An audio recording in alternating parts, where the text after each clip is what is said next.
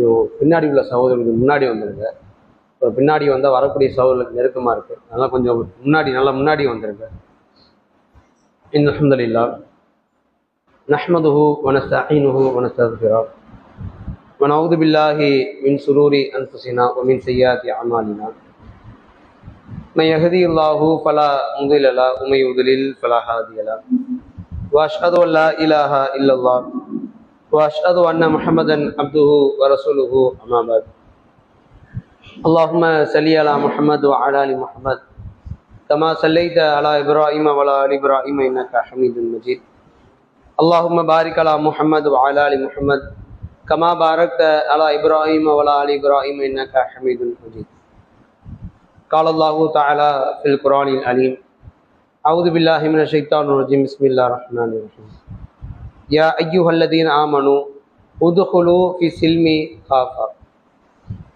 قال نبينا صلى الله عليه وسلم إن أصدق الحديث كتاب الله وأحسن الهدي هدي محمد صلى الله عليه وسلم وشر الأمور محدثاتها وكل محدثة بدعة وكل بدعة ضلالة وكل ضلالة في النار.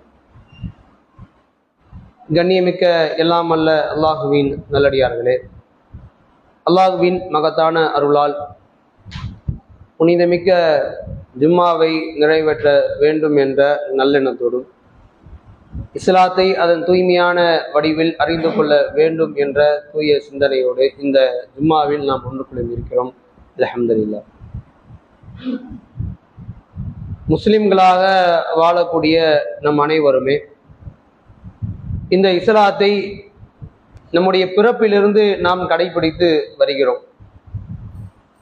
இன்றைக்கு இந்த தமிழகத்தில், இந்தியாவில், உலக அளவில் முஸ்லிம்கள் என்பவர்கள் அதிகமாக 90% என்பது 80% என்பது பிறப்பின் அடிப்படையில் முஸ்லிம்களாக இருந்தவர்கள். ஒரு 20% இஸ்லாத்தை ஏற்று வந்தவர்கள். அந்த பிறப்பிலிருந்து இருக்கக்கூடிய நாம் இந்த உலகத்தில் வாழக்கூடிய முஸ்லிம்கள் இஸ்லாம் சொன்ன அடிப்படையில் தங்களுடைய வாழ்க்கையில் வாழ்கிறார்களா என்ற ஒரு கேள்வியை நாம் கேட்டோம் என்றால் அதற்கு 80-90% மக்கள் இஸ்லாம் சொன்ன அடிப்படையில் வாழவில்லை என்பதுதான் யதார்த்தமான உண்மை. இந்த இஸ்லாத்தில் பிறப்பின் அடிப்படையில் இஸ்லாத்தில் இருந்தாலும் அவருடைய செயல்பாடுகளில் முஸ்லிம்கள் என்பதை தங்களை காட்டிக்கொண்டாலும் பெயர்கள் அப்துல்லா, அப்துல் ரஹ்மான் என்று வைத்துக் கொண்டாலும் தாடி வளர்த்தாலும் அல்லது அந்த இஸ்லாத்தின் முஸ்லிம்களுடைய அடையாளத்தை வெளிப்படுத்தினாலும் இஸ்லாத்தில் சொல்லப்படக்கூடிய கோட்பாடுகள் அனைத்தையும் பின்பற்றக்கூடிய மக்களாக இருக்கிறோமா என்பதை நாம் ஒரு கணம் யோசிக்க வேண்டும். அல்லாஹ் சொல்லுகிறான், யா அய்யுஹல்லதீன ஆமனூ, நம்பிக்கை கொண்டவர்களே, உதுகுலூ ஃபி ஸில்மி காஃபா, நீங்கள் இஸ்லாத்திலே முழுமையாக நுழையுங்கள். இதை அல்லாஹ் சொல்வதற்கான காரணம் என்ன? அல்லாஹ் யார் புதிதாக இஸ்லாத்திற்கு வந்தவர்களை பார்த்து அல்லாஹ் சொல்லுகிறானா, அல்லது பல ஆண்டுகளாக நம்பிக்கை கொண்டவர்களாக இருக்கிறார்களே அவர்களை பார்த்து அல்லாஹ் சொல்கிறானா? அல்லாஹ் இந்த இடத்திலே சொல்லக்கூடிய அந்த ஆயத்தினுடைய விளக்கம், நம்பிக்கை கொண்டவர்களே, அல்லாஹ்வை நம்பக்கூடியவர்களே, நீங்கள் இஸ்லாத்தில் முழுமையாக நுழையுங்கள். அப்ப நாம இருக்கக்கூடிய இந்த இஸ்லாம் இருக்குல்ல, நாம் கடைபிடிக்கக்கூடிய இந்த மார்க்கம் இருக்குல்ல, நாம் முழுமையாக தான் கடைபிடிக்கிறோமா? அல்லாஹ்வும் அல்லாஹ்வினுடைய தூதர் சொன்ன அடிப்படையிலே நம்முடைய வாழ்க்கையில் எல்லா விஷயங்களையும், தொழுகை, நோன்பு, அச்சி, அது மாத்திரம் அல்ல, இணை வைப்பு, பிதஅத், அது மாத்திரம் அல்ல, இதை தவிர நபி அவர்கள் நமக்கு வழிகாட்டிய எல்லா விஷயத்திலும் இஸ்லாம் சொல்லக்கூடிய அடிப்படையில் நம்முடைய வாழ்க்கையில் கடைபிடிக்கிறோமா? சிந்தியுங்களேன். நம்முடைய ஒவ்வொரு விஷயங்களை எடுத்துக்கொண்டால் நம்முடைய கொள்கை, நம்முடைய இஸ்லாம் எந்த அளவுக்கு பலகீனமாக இருக்கிறது என்பதை நாம் தெளிவாக விளங்கிக் கொள்ளலாம். இன்னைக்கு நம்மில் அதிகமான மக்கள் ஏகத்துவத்தை ஏற்று வந்த ஆரம்ப கட்டத்தில் இருந்த ஒரு இஸ்லாத்தினுடைய பிடிப்பு இப்போ இல்லைங்க. அதான் யதார்த்தமான உண்மை. அப்போ அல்லாஹ்விற்காக, அல்லாஹ்வினுடைய தூதருக்காக யார் எவர்கள் எது சொன்னாலும் சரி, இந்த கொள்கையில் இருந்து நான் விலக மாட்டேன், அல்லாஹ்வினுடைய கட்டளை தான் எனக்கு முக்கியம், இஸ்லாமிய மார்க்கம் தான் எனக்கு முக்கியம் என்று அந்த விஷயத்திலே தெளிவாக நடைபெற்றவர்கள் இந்த இப்போ இருக்கக்கூடிய காலகட்டத்தில் அதுல பலகீனம் ஏற்பட்டு விட்டுதா இல்லையா? எவ்வளவு விஷயங்கள்ல சறுகல் ஏற்பட்டு விட்டது. அல்லாஹ் தஆலா குர்ஆனிலே சொல்கிறான், அப்ப துமினூன பி பாலில் கிதாப், வேதத்தில் சிலதை நீங்கள் நம்பி வ தக்ஃபுரூன பி பாலின், சிலதை நீங்கள் ஏற்க மறுத்தால். நம்மில் அதிகமான பேர் எப்படி இருக்கோம்னா, எல்லாத்தையும் கடைபிடிக்க முடியாது, அது எப்படி முடியும், இஸ்லாத்துல எல்லாத்தையும் முடியுமா, நூல் பிடிச்ச மாதிரி நடக்கணும். அதான் அல்லாஹ் சொல்லுகிறான், இஸ்லாத்திலே நாம் இருப்பதாக இருந்தால் முழுமையா இருக்கணும்.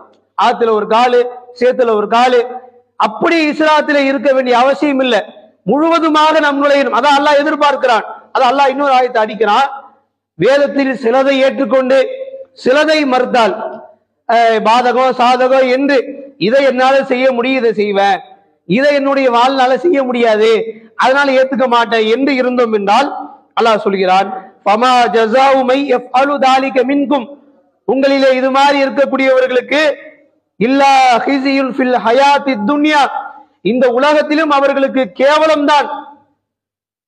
வ யௌமல் கியாமத்தி வ யுரத்தூன இலா ஷத்தில் அதாப், அவர்கள் நாளை மறுமை நாளிலே கடுமையான வேதனையின் பக்கம் திருப்பப்படுவார்கள் என்று அல்லாஹ் சொல்லி காட்டுகிறான். இப்போ இஸ்லாத்துல குர்ஆனும் ஹதீஸிலும் சொல்லப்பட்ட விஷயங்கள்ல சிலதை ஏத்துக்கிட்டு சிலதை மருத்துவம் என்று சொன்னால் நம் நிலை இந்த உலகத்திலும் கேவலம் தான், நாளை மறுமையிலும் கேவலம் தான். பேசுவாங்களா இல்லையா, இவன் என்ன ஏகத்துவவாதி, மார்க்கத்துல சொல்லப்பட்ட வரைமுறைகளை ஃபாலோ பண்ணலையே, வியாபாரத்துல அது மாதிரி விஷயங்களை பார்க்க முடியலையே, அவங்க சம்பந்தப்பட்ட குடும்ப விஷயத்துல பார்க்க முடியலையே, அது ஒரு இழிவா இல்லையா? இருப்பதாக இருந்தால் ஆத்துலன்னா தெளிவா இருக்கணும், சேத்துலனா சேத்துல போய் விழணும். ரெண்டு பக்கம் இருந்தோம்னா இந்த உலகத்திலும் கேவலம் தான், நாளை மறுமையிலும் கடுமையான வேதனை தான். நம்முடைய மார்க்கத்திலே இஸ்லாத்திலே கடைபிடிக்கக்கூடிய மக்களாக நாம் இருக்கிறோம் என்றால் தெளிவான கொள்கையிலே நாம் கடைபிடிக்க வேண்டும். எந்த விஷயம் கேட்டீங்கன்னா, உறவினர்கள் விஷயம்ங்க. இப்போ அல்லாஹ்வினுடைய நாட்டத்தினால் கிருபையினால் நாம் ஹஜ்ஜி பெருநாளை கொண்டாடி வந்தோம், சில நாட்கள் கழிந்து விட்டது. இந்த பெருநாளினுடைய மிக முக்கியமான நோக்கம் என்ன தெரியுமா? அது இப்ராஹிமினுடைய தியாகம், அந்த குடும்பத்தார், அவங்க குடும்பத்தாருடைய வாழ்வியல், நமக்கு வணக்க வழிபாடு, இது எல்லாம் இருந்தாலும் கூட அதுல முக்கியமான கான்செப்ட், நபி இப்ராஹிம் அவர்கள் அல்லாஹ்வின் கட்டளைக்காக தன்னுடைய ரத்தமாக இருக்கக்கூடிய பிள்ளையை அறுக்க வந்தார்கள், அல்லாஹ்வின் கட்டளைக்காக. இப்ப இஸ்லாத்துல அவங்க எப்படி இருந்தாங்க பாத்தீங்களா? அல்லாஹ் ஒரு கட்டளை சொல்லிவிட்டால் தன் பிள்ளை என்று பார்க்கல, தன் ரத்தம் தன் உறவு என்று பார்க்கல, அறுக்க வந்தார்கள். இதேதான் நமக்கான ஒரு பாடம். இந்த ஹஜ்ஜி பெருநாள் நமக்கு தந்த மிகப்பெரிய பாடம் என்ன தெரியுமா? ஆனா அதிகமான மக்கள் இந்த பாடத்தை விளங்கக்கூடிய மக்களாக இல்லை. எப்படி நபி இப்ராஹிம் அவர்கள் அல்லாஹ்வின் கட்டளைக்காக தன் ரத்த உறவை தன் பிள்ளையை அறுக்க வந்தார்களோ, அது போன்று இறைவனுடைய கட்டளைக்காக, நபியவனுடைய கட்டளைக்காக உறவினர்களையும் நாம் வெட்ட தயாராக இருக்கணும். அது தாயாக இருந்தாலும் தந்தையாக இருந்தாலும் நம்முடைய நெருங்கிய ரத்த வந்த உறவாக இருந்தாலும் அல்லாஹ்வின் கட்டளை வந்தால் அதுல சமரசம் சன்மானம் இருக்கக்கூடாது, உறவு தேவைதான். தாயை நாம் அனைத்து மக்களை விட நம்முடைய தாயை நேசிக்கணும், தாய்க்கு உபகாரம் செய்யணும், அது இஸ்லாம் சொல்லக்கூடியது. அதே தாய் அல்லாஹ்வுக்கு மாற்றமாக ஒரு விஷயத்தை சொல்லிவிட்டால் அல்லாஹ் சொல்கிறான்ல, உங்களுடைய பெற்றோர்கள் இணை வைக்குமாறோ அல்லது மாற்றமாக ஒரு கட்டளை பிறப்பித்தால் பலா துத்தையுமா, நீங்கள் அவர்கள் கட்டுப்படாதீர்கள், அல்லாஹ் கட்டுப்படுங்க. தாயாக இருந்தாலும் தந்தையாக இருந்தாலும் யாராக இருந்தாலும் உறவினர்கள் எந்த மாதிரி நிலையில இருந்தாலும் அல்லாஹ்வின் கட்டளை என்றால் தூக்கி வீசணும், வெட்டி எறியணும். அதுல என் உறவாச்சே, பல ஆண்டுகளாக இருந்த நட்பாச்சே, என் உம்மாவாச்சே, தந்தையாச்சே, அதெல்லாம் பார்க்க கூடாது. அல்லாஹ் சொல்லிட்டால, அந்த உறுதி நம்ம கிட்ட இருக்கா? அப்பேற்பட்ட இஸ்லாத்தினுடைய தெளிவு நம்ம கிட்ட இருக்கா? ஒண்ணு இல்லைங்க. நம்முடைய குடும்பத்தார் நம்மை வீடு தேடி வருவாங்க. பல ஆண்டுகளாக நாம் இந்த கொள்கையில் இருந்தனால நம்மிடத்திலே ஒழுங்காக பேசி இருக்க மாட்டாங்க.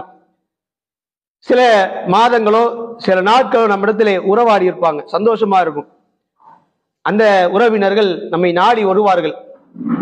இந்த மாதிரி குடும்பத்துல ஒரு திருமணம் நடக்குது, திருமணத்துல வரதட்சணைலாம் கிடையாது, சிம்பிளா தான் நடத்துறோம், இப்படியெல்லாம் சொல்லுவாங்க. ஆனால் அந்த திருமணங்கள்ல என்ன நடக்குதுன்றது நமக்கு தெரியும். மறைமுகமாக பலவிதமான மார்க்கம் தடுத்த அல்லாஹ்வினுடைய தூதருடைய வழிகாட்டுதலுக்கு மாற்றமாக பல காரியங்கள் அந்த திருமணத்தில் நடைபெறும்.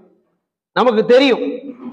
என்ன நினைப்போம்னா, என்ன பெரிய பாவமா, நரகத்துல போய் விழுவ போறோம், யார் நம்மளை பார்க்க போறா, யார் நம்மளை கேட்க போறா, உறவுதான், மாற்று கருத்து இல்ல. அப்படி உருக்கிற மாதிரி நம்மை அழைப்பார்கள். அதுல என்ன முக்கியம்? அல்லாவின் கட்டளை முக்கியமா, அந்த உறவினுடைய அந்த திருமண நிகழ்ச்சி முக்கியமா? எக்ஸாம்பிள் திருமண நிகழ்ச்சி. இது மாதிரி வளகாப்பு, நிச்சயதார்த்தம், பிறந்த நாள் விழா, இது மாதிரி ஏகப்பட்ட விஷயங்களில் நம் நிலைப்பாடு என்ன? கேள்வி கேட்டு பாருங்க. தெளிவா இருக்கிறோமா? உறுதியா இருக்கிறோமா? திருமணத்திலே ஆடம்பரமாக இருந்தால் நான் வரமாட்டேன் சொல்வதற்கு எத்தனை பேர் தயாரா இருக்கிறோம்? குடும்பத்தாரிடத்திலே தாவா செய்யக்கூடிய நிலை எத்தனை பேர் நம்ம கிட்ட இருக்கு? செய்ய முடியலையா? சரி, இன்ஷா அல்லாஹ் பாப்போங்க, சொல்லி அனுப்புங்க. வரல தலை போயிருமா? ஆனா அப்பேற்பட்ட திருமணங்களை கலந்து கொள்ளக்கூடிய மக்கள் இன்னைக்கு பார்க்கிறோம். ஒரு காலங்கள்ல அதன் பக்கமே போகாதவர்கள் தன் தங்கச்சிக்கு, தன் தம்பிக்கு, தன் அண்ணனுக்கு திருமணம் நடந்தாலும் போக மாட்டாங்க. ஏன்? வரதட்சணை இருக்கு, மார்க்கம் தடுத்த பல காரியங்கள் அந்த திருமணத்தில் இருக்கு, அதனால போக மாட்டேன். இன்னைக்கு கொஞ்சம் நெருங்கிய உறவு வந்தாலே அந்த திருமணத்துல போய் கலந்துக்கிறது, பிறந்தநாள் விழா போய் கலந்துக்கிறது. வேதனை. நம் மக்கள் நம்ம இஸ்லாத்தில் இருக்கக்கூடிய நிலை எவ்வளவு பலகீனம் பாருங்க. முழுமையாக நுழையல, தான் உண்மை. இதில் நாம என்ன விளங்கணும்னா, நம்முடைய குடும்பம்னா எது, அதான் நாம விளங்கக்கூடிய ஒரு முக்கியமான கான்செப்ட். அல்லாஹ் தஆலா நூஹ் அலைஹிஸ்ஸலாமுக்கு ஒரு நிலை அல்லாஹ் ஏற்படுத்துறான். எது மாதிரியான ஒரு நிலைனா, அவருடைய மகன், அவங்களுடைய மனைவி இஸ்லாத்தை ஏற்றுக்கொள்ளல. பல ஆண்டுகளாக 950 ஆண்டுகள் பிரச்சாரம் செய்யறாங்க, அதுல இவங்க ஏத்துக்கல. அல்லாஹ் அந்த ஊரை அழிக்கிறான் மழை வெள்ளத்தால். மேல இருந்து மழை, கீழே இருந்து ஊத்து. அப்ப அவங்க அல்லாஹ்வினுடைய கட்டளையால் அந்த கப்பலை தயாரிக்கிறாங்க. அதாவது கப்பலை தயாரித்து அதுல என்ன செய்யறாங்கன்னா, அல்லாஹ்வினுடைய கட்டளை, உங்கள் குடும்பத்தாரை அதில் ஏற்றிக் கொள்ளுங்கள். அதே போன்று இந்த உயிரினங்கள்ல விலங்குகள்ல ஜோடிகளை நீங்கள் ஏற்றிக்கொள்ளுங்கள் என்று அல்லாஹ் கட்டளை பிறப்பித்து கப்பல்ல ஏற்றிக்கொண்டு அதன் பிறகு மழை பெய்கிறது. மழை வெள்ளம் கடுமையான வெள்ளமா இருக்கு. அந்த நேரத்தில் நூஹ் அலைஹிஸ்ஸலாமுடைய கண் முன்னால தன் பிள்ளை தத்தளித்துக் கொண்டிருக்கிறான். அப்ப நூஹ் அலைஹிஸ்ஸலாம் தன் பிள்ளையை அழைக்கிறாங்க, என் அருமை மகனே வந்து விடு, என்னோடு வந்து விடு. அப்போ அவங்க பிள்ளை சொல்லக்கூடிய பதில், நான் இந்த மலை மேல் ஏறியாவது என் உயிரை நான் காத்துக் கொள்வேன், என்னால முடியும், உங்க வேலையை பார்த்துட்டு போங்க. உடனே அல்லாஹ் என்ன செய்யறார்? நூஹ் அலைஹிஸ்ஸலாமுடைய கண் முன்னாலே மிகப்பெரிய வெள்ள பிரளயத்தால் அவனை மூழ்கடித்து, அந்த மலையை விட அல்லாஹ் தஆலா தண்ணீர் வெள்ளத்தை அல்லாஹ் வர வைத்து அவனை மூழ்கடித்தான். இதை பார்த்த உடனே நூஹ் அலைஹிஸ்ஸலாம் அப்படியே பிள்ளையாச்சே, பிள்ளை இஸ்லாத்தை ஏற்றுக்கொள்ளவில்லை, காஃபிர் தான், இருந்தாலும் அவங்களுடைய மனசு ஏத்துக்கல, ரொம்ப வேதனைப்படுறாங்க. வேதனுடைய உச்சகட்டம் என்ன தெரியுமா? நூஹ் அலைஹிஸ்ஸலாம் அல்லாஹ்வை அழைக்கிறார்கள். ஃபகால ரப்பி இன்னபனி மின் அஹ்லி, இறைவா இவன் என்னுடைய குடும்பம் தானே, வ இன்ன வஅதகல் ஹக்கு வ அன்த அஹ்கமுல் ஹாக்கிமீன், உன்னுடைய வாக்கை நீ நிறைவேற்றக்கூடியவனாக இருக்கிறாய், இவன் என் குடும்பமாக இருக்கிறான், இவனை நீ காப்பாற்றவில்லையே. அல்லாஹ் ஆரம்பத்துல சொல்லியிருப்பால, உன் குடும்பத்தாரை நாம் காப்பாற்றுவோம்னு. அவர் என்ன விளங்கிட்டாரு? என்னுடைய மகனை என் குடும்பம் தானே, அல்லாஹ் என் குடும்பத்தை, என் குடும்பம் சார்ந்த என் மகனை காப்பாற்றவில்லையே என்று அல்லாஹ் இடத்துல கேட்கிறாங்க. அப்ப அல்லாஹ் சொல்கிறான், காலையா நூஹே இன்னஹு லைஸ மின் அஹ்லி, இவன் உன்னுடைய குடும்பம் கிடையாது. அப்போ அல்லாஹ் அடுத்து கண்டிக்கிறான், இன்னஹு அமலுன் கைரு சாலிஹ், இது ஒரு ஒழுங்கான செயல்பாடு கிடையாது, செயல் ஒரு மூடத்தனமான ஒரு வார்த்தை என்று அல்லாஹ் யாரை கண்டிக்கிறான்? நூஹ் அலைஹிஸ்ஸலாம் அல்லாஹ் கண்டிக்கிறான். அவன் என்ன கவனிக்கணும்னா, நூஹ் அலைஹிஸ்ஸலாம் அவங்க பிள்ளை மௌத்தாகக்கூடிய நிலை, அந்த நேரத்துல நூஹ் அலைஹிஸ்ஸலாம் அல்லாஹ் கிட்ட கையேந்துறாங்க, என் குடும்பத்தை காப்பாத்தலையே. அல்லாஹ் கண்டிக்கிறான், அவன் உன் குடும்பம் கிடையாது, இன்னொரு லைஸ மின் அஹ்லி, அவன் உன் குடும்பத்தை சார்ந்தவன் கிடையாது என்பதை அல்லாஹ் தெளிவா சொல்றாங்க. இதாங்க விஷயம். அல்லாஹ்வுடைய பார்வையிலே நம் குடும்பம் என்றால் இந்த ஏகத்துவத்தை, இந்த கொள்கையை ஏற்று வந்தவர்கள் தான் நம் குடும்பம். நம்முடைய உறவினர்கள் நம் குடும்பமாக இருக்கலாம், சொந்தக்காரங்க எல்லாருமே நம்முடைய உறவினர் இருக்கலாம், ஆனால் கொள்கை உறவுக்குள்ள வருவாங்களா? வரமாட்டாங்க. கொள்கை உறவு தான் நம்முடைய உறவு. அப்ப அந்த நிலையில் நாம தெளிவாக இருக்கணும். நம்முடைய உறவினர்களை நாம அவங்களிடத்துல உறவாடக்கூடியது, அதே மாதிரி அவங்கள வீட்டுக்கு அழைப்பது, அவங்களுக்கு விருந்தோம்பல் செய்வது, அதெல்லாம் தவறு கிடையாது. அவங்க மார்க்கத்திற்கு முரணாக ஒரு விஷயத்தை சொல்லும் பட்சத்துல இஸ்லாத்துல அல்லாஹ்வும் அல்லாஹ்வுடைய தூதரும் தடுத்த ஒரு காரியத்தை அழைத்தால் அதன் பக்கம் போகக்கூடாது. இந்த யூடியூப்ல பாத்தீங்கன்னா இரஃபான் ஒரு யூடியூபர் பல வீடியோக்களை வெளியிடக்கூடியவங்க. அப்ப அவங்களுடைய திருமணத்தை பேஸ்புக்ல அதை பரப்பும் போது பயங்கரமான ஆடம்பரமாக அந்த திருமணம் நடைபெறுது. அதுக்கு அதிகமான கண்டனங்களும் அதிகமான ஆதரவு நம்ம மக்களே அதை ஆதரிக்கிறாங்க. அது எவ்வளவு அழிச்சாட்டி எவ்வளவு அநாகரிகம். அந்த திருமணத்தில் அவ்வளவு விஷயங்கள் அரங்கேற்றப்படுகிறது. இது எதுக்கு நான் சொல்ல வரேன்னா, இதே மாதிரிதான் நம்முடைய நட்பு, நம்முடைய சொந்தக்காரங்க, நமக்கு தெரிந்தவங்க, நம்முடைய இது மாதிரி வட்டத்தில் உள்ளவங்க இப்படி ஒரு திருமணத்தை நடத்தினால் அதில் கலந்து கொள்ளக்கூடிய ஒரு நிலை இருக்கா இல்லையா? நாம என்ன முஸ்லீம்?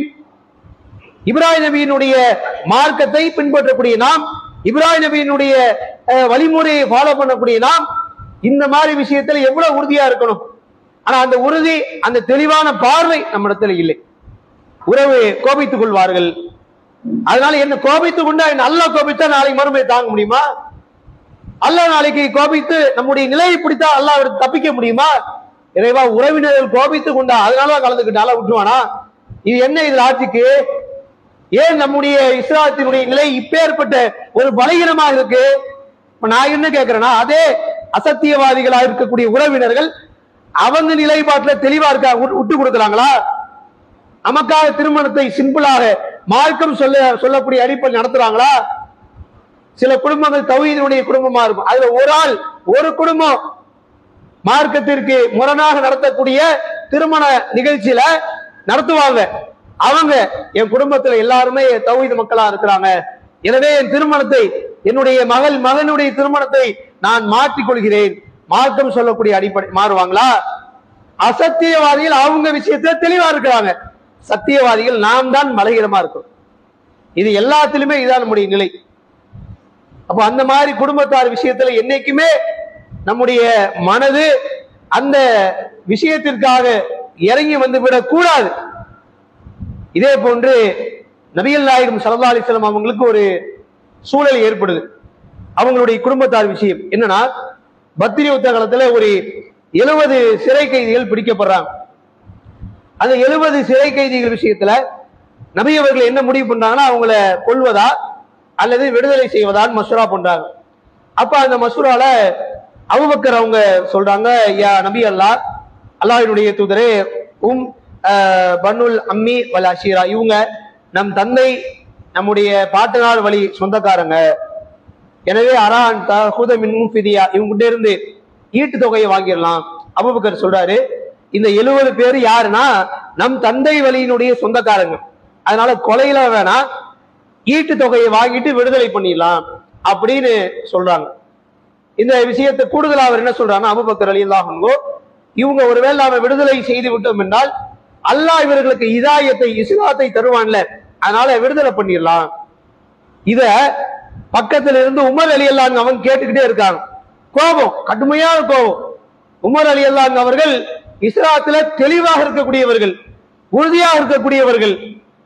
எந்த அளவுக்குன்னா, அல்லாஹ் உமர் ரலியல்லாஹு அன்ஹு அவர்களுடைய நாவில் பேசுகிறார் என்று பெயர் சூட்டப்பட்ட புகழுக்குரியவர் உமர் அவர்கள். அந்த விஷயத்தை கேட்ட உடனே கோபத்தோடு இருக்கிறாங்க. அல்லாஹ்வுடைய தூதர் உமர் அவங்க கிட்ட, உமரை நீங்க என்ன சொல்றீங்க? கேட்ட உடனே உமர் ரலியல்லாஹு அன்ஹு அவர்கள் கோபத்திலே சொல்கிறார்கள், மா அரா அல்லதி ரா அபூபக்கர், இங்கே அபூபக்கர் என்ன கருத்தை சொன்னாரோ அதை நான் சொல்ல மாட்டேன். வலா கின்னி அன்தும் மக்கின நந்தரிபு அனாக்கும், நான் இந்த 70 பேருடைய தலையை வெட்டி வீழ்த்துவேன். என்னுடைய சொந்தக்காரர், எனக்கு நெருங்கிய உறவு அந்த 70 பேர்ல இருந்தால் கூப்பிடுங்கள், அவர் தலையை நான் வெட்டுவேன். அலியினுடைய சகோதரர் அத்தில் இருக்கிறார், அவரை கூப்பிடுங்கள், அலி அவருடைய தலையை வெட்டுவார். என்ன சமரசம், என்ன விடுதலை? நபி அவர்களே, இவர்கள் இஸ்லாத்தினுடைய எதிரிகள், இவங்களுக்கு என்ன விடுதலை? கடுமையாக என்ன செய்யறாங்க உமர் அவங்க அந்த விஷயத்தை மசூராவுல கருத்தை பதிய வைக்கிறாங்க. அல்லாஹ்வுடைய தூதர் அபூபக்கர் அவங்க சொன்ன கருத்தை எடுத்துக்கொண்டு அதை 70 பேரை ஃபிதியா ஈட்டு தொகையை வாங்கிட்டு விடுதலை பண்ணிடுறாங்க. மறுநாள் உமர் அவங்க அந்த இடத்துக்கு சபைக்கு வராங்க. அபூபக்கர் ரலியல்லாஹு அன்ஹு அவர்களும் அல்லாஹ்வுடைய தூதரும் கடுமையாக அழுது கொண்டே இருக்கிறாங்க. அந்த அழுவை பார்த்து உமர் அவங்க கேட்கிறாங்க, எதுக்கா, என்ன என்ன விஷயத்துக்கா அழுது, காரணம் சொல்லுங்க, நானும் அழுவேன். அப்ப உடனே அல்லாஹ்வினுடைய தூதர் சொல்றாங்க, நேற்றைய தினம் அந்த 70 சிறை கைதி விஷயத்திலே நான் தீர்ப்பளித்தேன் அல்லவா, அதை அல்லாஹ் கண்டிக்கும் விதமாக இந்த மரத்திற்கு அருகாமையில் வேதனை அல்லாஹ் அருளி இறக்கி எனக்கு ஒரு ஆயத்தை அல்லாஹ் இறக்கினான். மா கானலி நபியின் ஐ யகூனு அஸ்ரா அத்தா யுஸ்கின ஃபில் அர்ல். எந்த ஒரு நபியாக இருந்தாலும் சிறை கைதியின் விஷயத்திலே அவர்கள் வேரோடு அறுக்கப்படுவதை தவிர எந்த நபிக்கும் அனுமதி கிடையாது. அல்லாஹ் கண்டிக்கக்கூடிய விதமாக ஆயத்தை அல்லாஹ் இறக்கினான். அதை நினைத்து அபூபக்கர் அவர்களும் அல்லாஹ்வினுடைய தூதரும் அழுது கொண்டே இருக்கிறாங்க. இதுல நாம என்ன கவனிக்கணும்னா, நம்முடைய உறவு விஷயத்துல இப்படிதான் நாம நடக்கணும். கொள்கை என்றால் வெட்டி எறியணும். அதுல சன்மானம்லாம் இருக்கக்கூடாது. அவங்க அசத்தியவாதிகள் தான். கொள்கை விஷயங்கள் அசத்திய, மற்ற நேரங்கள்ல பேசலாம், பழகலாம். அவங்க வீடுகள்ல போய் நாம அவங்க விருந்தளித்தா தாராளமா பழம், அதெல்லாம் தப்பு கிடையாது.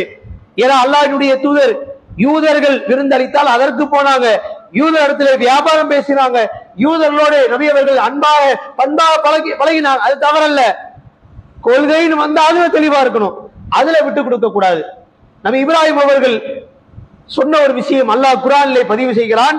கது கானத்துலக்கும் ஹுஸ்வத்துன் ஹஸனா ஃபி இப்ராஹிம் வல்லதீன மஅஹு.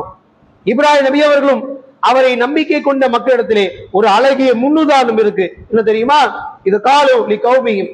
அவர்கள் தன் சமுதாய மக்களிடத்திலே சொன்னார்கள், இன்னா புராஉ மின்கும், நாங்கள் உங்களை விட்டும் விலகியவர்கள், வ மிம்மா தஅபுதூன மின் தூனில்லாஹ், நீங்கள் வணங்கக்கூடிய அந்த தெய்வங்களை விட்டும் நாங்கள் விளங்கியவர்கள், கஃபர்னாவிக்கும், உங்களை நாங்கள் மறுக்கிறோம், உங்களுக்கும் எங்களுக்கும் மத்தியில் என்றைக்கும் குரோதம் விரோதம் தான். எது வரைக்கும் தெரியுமா? அத்தா துமீனு பில்லாஹி வஹதா, நீங்கள் என்றைக்கு ஓர் இறைவன் அல்லாஹ் என்று சொல்கின்றீர்களோ அது வரைக்கும் உங்களுக்கும் எங்களுக்கும் மத்தியில் குரோதம் தான், விரோதம் தான். எப்படி அல்லாஹ் இதை எப்படி சொல்றான்னு கேட்டீங்கன்னா, அழகிய முன்னுதாரணம் தான். அப்ப இப்படிதாங்க நம்ம வாழணும், இப்படிதாங்க நம்மளுடைய கொள்கையில் இருக்கணும். மற்ற விஷயங்களை பழகிக்கலாம், கொண்டுக்கலாம். என்னைக்கு மார்க்கத்துக்கு கொள்கைக்கு மங்கம் விளைவிக்கக்கூடிய நிலை நம்மை அழைக்கிறார்களோ அப்ப தெளிவா இருக்கும். அதெல்லாம் முடியாது. ஏன் வரமாட்டீங்க, ஏன் ரொம்ப இதா இப்படிதான், அப்படிதான் இருப்பேன்.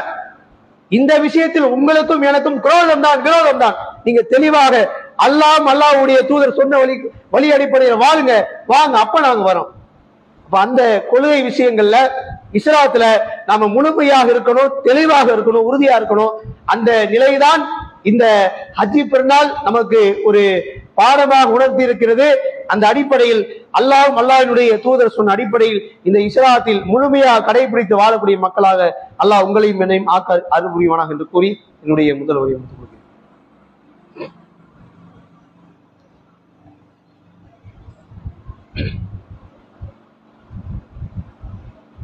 அல்ஹம்துலில்லாஹ்.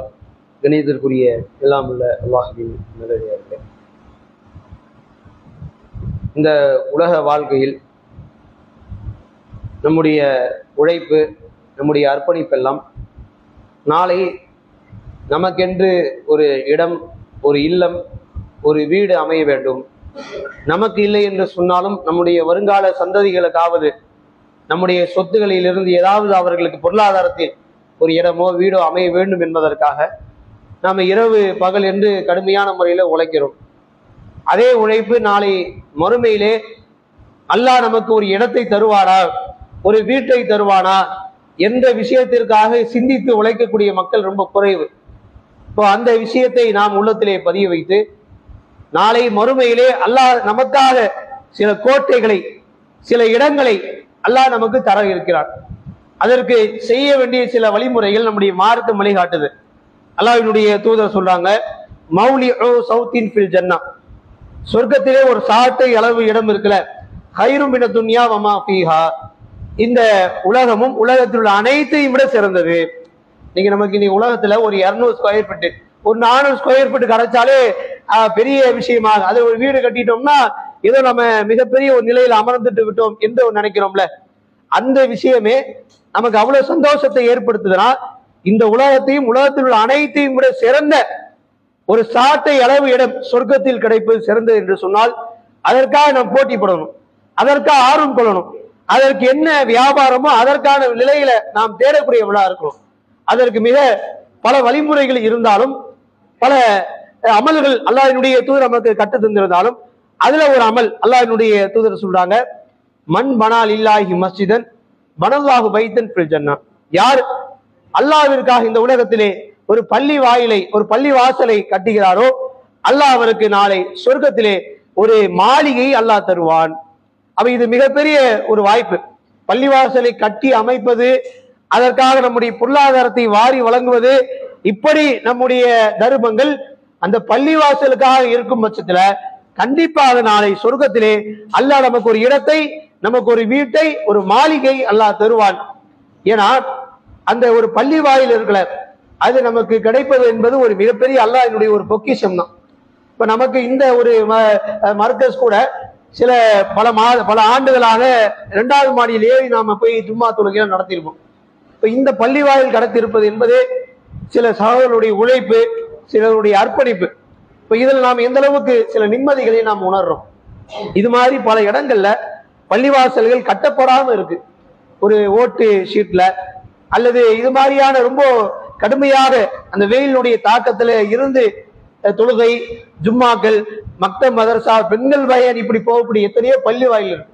அந்த பள்ளிவாசல்கள் கட்டப்பட வேண்டும் என்றால் நாம மறுமைக்காக உழைக்கணும். அதுக்காக அதிகமான முறையில் நம்முடைய பொருளாதாரத்தை இதற்காக நம்மிடத்திலே நாடப்பட்டால் நம்முடைய பொருளாதாரத்தை வாரி வழங்கக்கூடிய மக்களாக இருக்க வேண்டும் என்று கூறி என்னுடைய இந்த ஜும்மா உரையை முடித்துக் கொள்கிறேன். வாஹிரன் அல்ஹம்துலில்லாஹி ரப்பில் ஆலமீன். அஸ்ஸலாமு அலைக்கும் வரஹ்மத்துல்லாஹி.